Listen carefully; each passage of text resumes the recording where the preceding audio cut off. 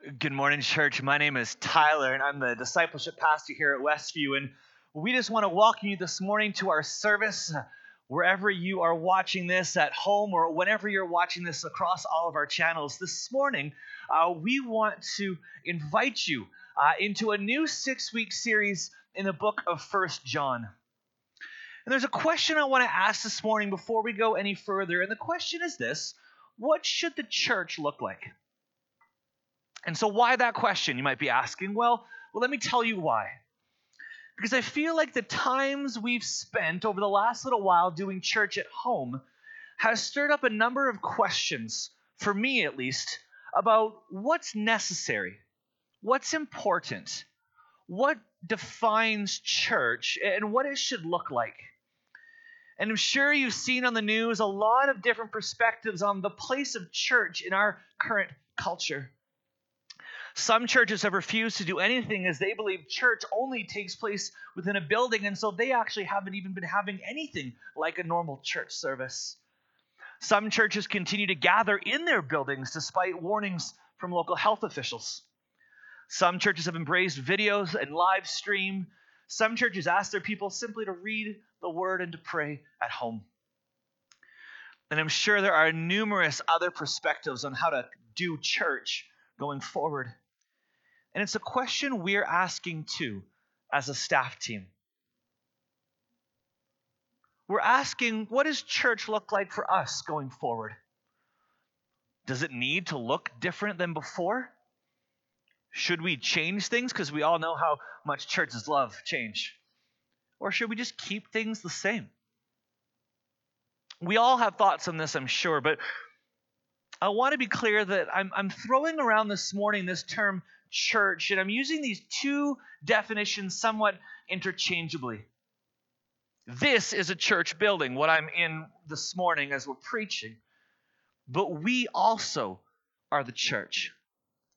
And so inasmuch as I may wonder what church as it looks gathered in this space might look like going forward, I'm even more curious what we as the church look like going forward. And that's why I'm really looking forward this morning to spending time over these next 6 weeks in the book of First John. Let's pray this morning as we continue. Jesus, I thank you. I thank you for this morning. I thank you for our time where we can gather as the church at home. I pray that as we enter into this new series, that over the course of these 6 weeks, you will speak to us. Holy Spirit, you will challenge us and encourage us, and that we will experience you afresh. Thank you for your word. Thank you for this time where we can gather to hear from you. And I pray that we do that. And I pray all of this in the strong name of Jesus. Amen. I'm not sure how familiar you are with the content of First John, but it's a fairly simple book. It's not as deep as, say, Romans or Ephesians, or at least it doesn't appear to be. What I think is significant about the book of First John is that in its simplicity, there is great substance. These three themes of light and life and love capture much of what I think the church could and should look like going forward. And so I invite you to spend time in these next 6 weeks to really immerse yourself in this book. I would encourage you to read it, to study it, and to live it. And so this morning I invite us to ask the first question. My first point for us this morning is, why First John? Well, the book of First John, as I mentioned already, is a letter written with much simplicity yet substance. And as we launch into our series this morning, I thought it might be helpful having a bit more of the context behind this letter that'll benefit us as we go. The authorship of this letter is most often attributed to the Apostle John. This is John, son of Zebedee, an apostle of Jesus, and also the author of the Gospel of John and the book of Revelation. But what's interesting is that unlike most New Testament letters, 1 John doesn't actually tell us who the author is. The earliest indications of agreement that John was the author comes from some of the early church fathers, Irenaeus and Clement of Alexandria, Origen. Each of these men identified John as the letter's author. The style of this letter is very similar to that of the Gospel of John, which is why most scholars feel that John wrote this letter. First John is known as a circular letter. This means that it was probably sent from Ephesus to the congregations in Asia Minor, which for us is our modern-day Turkey. These were congregations and regions under John's special care towards the end of the century. This is different than the Pauline epistles, those letters that were written by Paul. Those letters were written to specific churches or specific regions addressing specific issues. It's also believed that John lived to be quite aged, according to many early church fathers. And so these letters, 1st, 2nd, and 3rd John, were likely the last parts of the Bible as we know it and have it to be written. John likely wrote these letters somewhere around the time of 85 to 95 AD. And so I want us to look at as well the purpose this morning. And over the next few weeks, we'll uncover more and more the purposes and themes behind this letter. But even taking a quick glance at 1st John, we see two major themes emerge. The first one is that John wrote this letter in order to expose false teachers. And the second one is that he wrote this letter to give believers assurance of salvation. He says in 1 John 1:4 that if he is successful in doing this, that it would bring him great joy.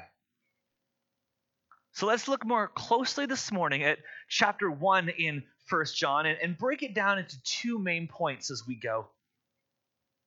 So my second point this morning for us is this, beginning in verse 1, looking at the word of life. I encourage you, if you've got your Bibles with you this morning or you're reading from your phone, to open up those Bibles to 1 John chapter 1, verse 1, and let's read together, and the words as well will be on the screen.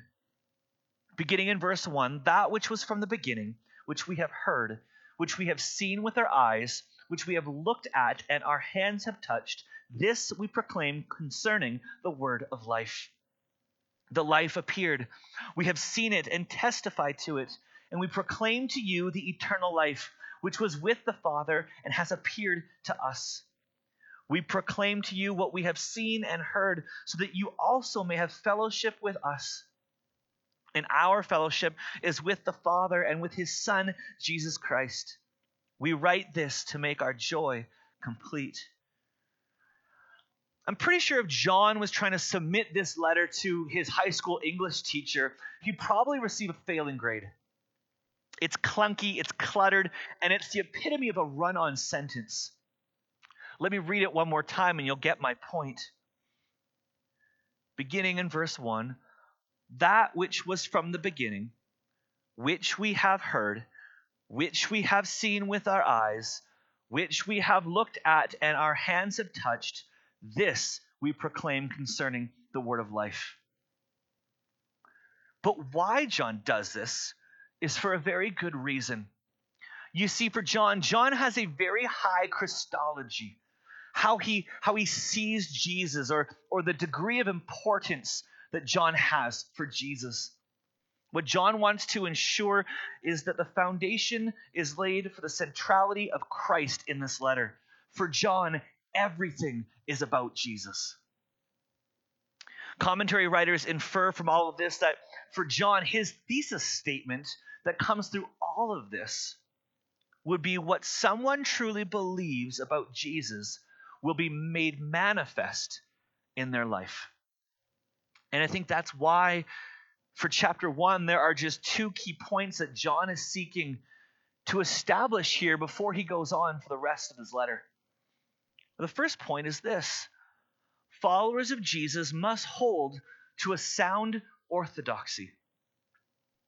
So what does that mean, perhaps you're asking? Well, orthodoxy is this compound word from two Greek words, orthos, meaning correct, and doxa, meaning way or opinion. And so orthodoxy is essentially the correct way or a correct belief. So John is saying that if you follow Jesus, there must be this correct belief.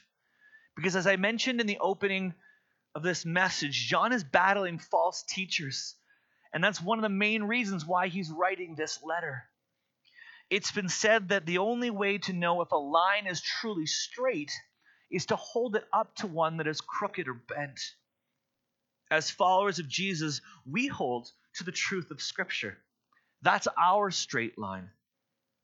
And when we see the warped and bent beliefs of false teachers, we understand why the Scriptures are true. The second point John is establishing here is that followers of Jesus must hold on to a sound orthopraxy. And so orthopraxy, again, is this compound word from two Greek words, orthos, meaning correct, as we've looked at already, and praxis, meaning action. And so orthopraxy is correct action. John wants to make sure that his audience, and us as well for that matter, are aware that following Christ is not purely about intellectual assent, meaning it's not all about who knows the most. I mean, we can't dismiss that it's a good thing for us as followers of Jesus to grow in knowledge, but that this knowledge also must be reflected in the way that we live our life. James 1:22 reminds us of this. It says, "Do not merely listen to the word and so deceive yourselves. Do what it says." So to profess belief in Christ but not act it out in our lives is essentially the definition of what it means to be a hypocrite. One of the first books I remember reading, or one of the first authors I remember reading when I became a Christian, was this man named Brennan Manning. And one of Brennan's famous quotes is this. He said, "The greatest single cause of atheism in the world today is Christians who acknowledge Jesus with their lips, walk out the door and deny him by their lifestyle. This is what an unbelieving world simply finds unbelievable." Now, if I'm honest with you this morning, the first place I think I actually heard that quote was in a DC Talk song. So if you watch and listen to DC Talk, then you get what age I am. The first point that followers of Jesus must hold on to a sound orthodoxy, John addresses in these opening verses. And then the latter, that followers of Jesus must hold on to a sound orthopraxy, he speaks of in the second half of this chapter. We also need to recognize from our text this morning that 1 John is anchored in the Gospels. It's important to see that John here anchors this letter back in his Gospel that he wrote as well. I want you to listen to the first few verses of the Gospel of John, verses 1-5. "In the beginning was the Word, and the Word was with God, and the Word was God. He was with God in the beginning. Through him all things were made. Without him nothing was made that has been made. In him was life, and that life was the light of all mankind. The light shines in the darkness, and the darkness has not overcome it." John is committed here to bringing forward these similar themes of light and word and life, and this idea of with, or this sense of presence. Each of these themes is equally presented in John's gospel and here in John's letter. Why? Well, because if we don't know about Christ and believe the correct things about him, who he was, who he is, well, then how on earth are we ever going to live this out? You see, if Christ has no impact on our hearts and on our minds, then how will he ever have an impact in our lives? It's why for John, he refers to Christ as the life. We pick it up again in verse 2. "The life appeared. We have seen it and testified to it, and we proclaim to you the eternal life, which was with the Father and has appeared to us. We proclaim to you what we have seen and heard, that you also may have fellowship with us. And our fellowship is with the Father and with his Son, Jesus Christ. We write this to make our joy complete." You You see, what I think John is getting at here is this understanding that Christ makes life worth living. One of my wife Charity's favorite hymns is this hymn by the Gaithers titled Because He Lives. Perhaps you know it yourself. And the chorus line of that hymn goes something like this. I'm not going to sing it, but let me read it for us this morning. It says, "And because He lives, I can face tomorrow. Because He lives, all fear is gone. Because I know He holds the future. And life is worth the living because He lives." We live this life because Christ lives, because Christ Jesus is alive.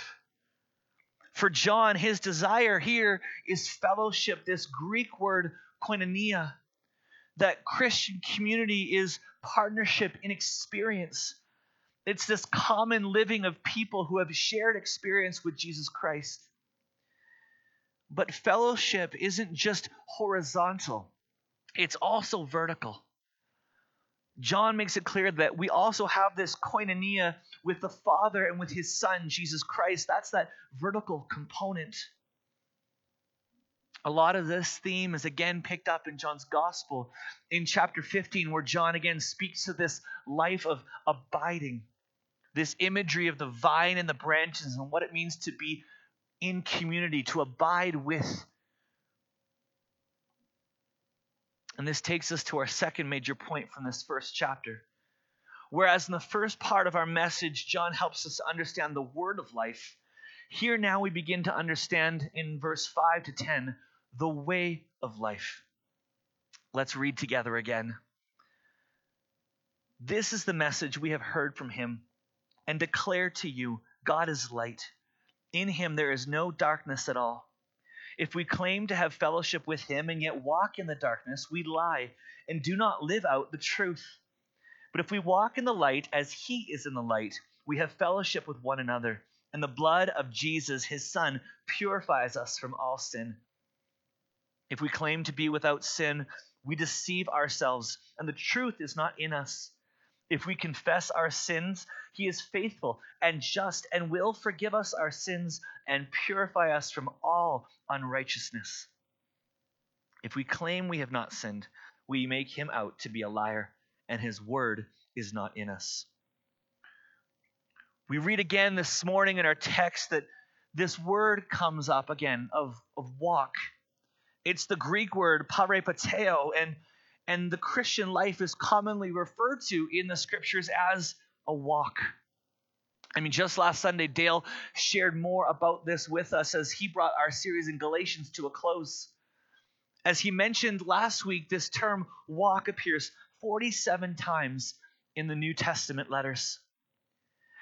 And where our English translations have translated it as live or behave, this word parepateo here in our text in 1 John is the same as Dale mentioned that appears in Colossians 1:10. So as to walk in a manner worthy of the Lord. The Apostle Paul in his letter to the Galatians instructed Christians there to walk by the Spirit. And here in our text this morning, John does similarly. In verse 7 we read, "But if we walk in the light, as He is in the light, we have fellowship with one another, and the blood of Jesus, His Son, purifies us from all sin." Essentially what he's saying is this. In verse 7, when he says walk in the light, he is saying this is discipleship.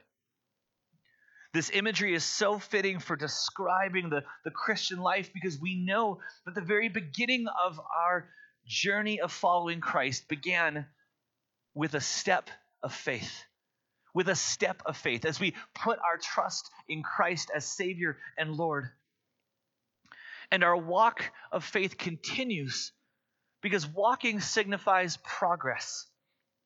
You'd likely get some silly looks if you said you were setting out on a walk and all you did was literally just proceed to walk in circles. Probably someone at that point might bring you a long sleeve jacket where you could simply hug yourself for a prolonged period of time. You see, for us as Christians, we're called to advance in life, to grow up spiritually as we grow up physically.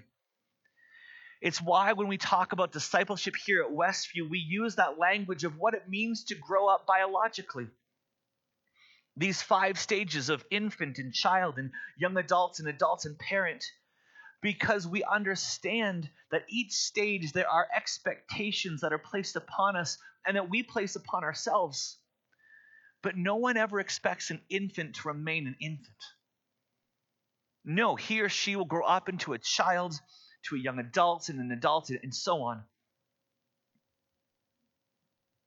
And so helping his audience, and us for that matter as well, to better understand our life of faith through the image of a walk, John now turns to address the elephant in the room. Sin. And so he writes in verses 8 through 10, if we claim to be without sin, we deceive ourselves, and the truth is not in us. If we confess our sins, he is faithful and just and will forgive us our sins and purify us from all unrighteousness. If we claim we have not sinned, we make him out to be a liar, and his word is not in us. The story goes, one day an angry church member said to her pastor, "Why do you keep preaching to us Christians about sin? After all, sin in the life of a Christian is different than sin in the life of an unsaved person." "Yes, you're right," the pastor said. "It's different. It's much worse." You see, John's intent in this letter is that this subject is addressed first and foremost before he goes any further. What Christ desires of us is to live in fellowship with one another. And in order to live in fellowship with one another, we need to confess our sin. Look what it says again in verse 9. If we confess our sins, he is faithful and just and will forgive us our sins and purify us from all unrighteousness. I don't know about you, but maybe you were raised to see God more as this malicious dictator who stood ready to punish you upon any sort of wrongdoing. Maybe you were raised only to understand the wrath of God, but not his long-suffering love. Or maybe we've just become so comfortable with our sin that we no longer see it as sin. I don't know if you remember the Febreze fabric spray commercials that came out a little while ago. There was this tagline in all of those commercials that said, "You've gone nose blind." Meaning you can't smell the fragrance and the aroma and the pungency of a teenage boy's room with laundry piling up and rotting in the corner. You've just simply gone nose blind. And I think this can happen to us. We simply go nose blind to sin. We don't notice it anymore because we're so immersed in it. For some of us, we've simply justified and rationalized it into nothingness. And John indicates here in our text that Christians essentially do one of 3 things when it comes to their sin. The first one is that we lie to others about it. In 1 John 1:6, we read, "If we claim to have fellowship with him and yet walk in darkness, we lie and do not live out the truth." The second thing John says that we do with our sin is that we lie to ourselves about it. In verse 8, we pick up, "If we claim to be without sin, we deceive ourselves, and the truth is not in us." And eventually, the third point that John wants to make here is in verse 10, where we read, "If we claim we have not sinned, we make him out to be a liar, and his word is not in us." What this all results in inevitably, I think, is loss. Loss of genuine fellowship with each other. A loss of the kind of relationships I think that God, our Creator, created us for. You see, the sentence of sin is always separation. Let me say that again. The sentence of sin is always separation.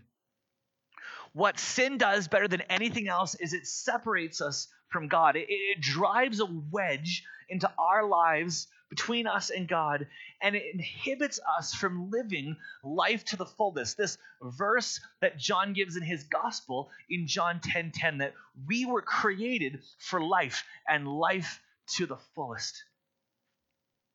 The best thing we can live in sin is just really a counterfeit life. It's not really the real thing. It's a cheap imitation at best, my friends. But genuine repentance restores our relationship. Again, genuine repentance restores our relationship. Just like our text reminds us in 1 John 1:9, if we confess our sins, he is faithful and just and will forgive us our sins and purify us from all unrighteousness.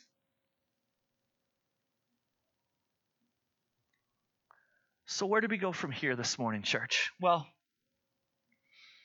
I think there's two takeaways that we can take away from our text, I guess. The first is this: we can continue to walk in darkness, stumbling around in our slavery to sin, trying to find significance and purpose from our own selves, always feeling that there's this emptiness inside of us that nothing seems to fill, no matter how hard we try. Or we can walk in the light, where we can live as freely forgiven people, where we can experience fellowship and belonging and connection and purpose, where we can recognize that this emptiness inside of us can only ever be filled by Jesus, that he is more than enough. Johnny Cash sung this song titled 1 Corinthians 15:55, and it was recorded just a few months before his death in 2003. I want to read a few of the lyrics for us this morning that I think, again, helps to capture our scriptures. O death, where is thy sting? O grave, where is thy victory? O life, you are a shining path, and hope springs eternal just over the rise when I see my Redeemer beckoning me. Just let me set sail into your harbor of lights, and there and forever to cast out my night. Give me my task, and let me do it right, and do it with all of my might. O death, where is thy sting? O grave, where is thy victory? O life, you are a shining path, and hope springs eternal just over the rise when I see my Redeemer beckoning me. Light or darkness? What will be our reality, church? I don't know if you heard the news this week, but the famous Christian apologist Ravi Zacharias went home this week to be with Jesus after a brief battle with cancer. It's a huge loss to the Christian community, losing a man who loved others so much and loved so much to tell others about Jesus.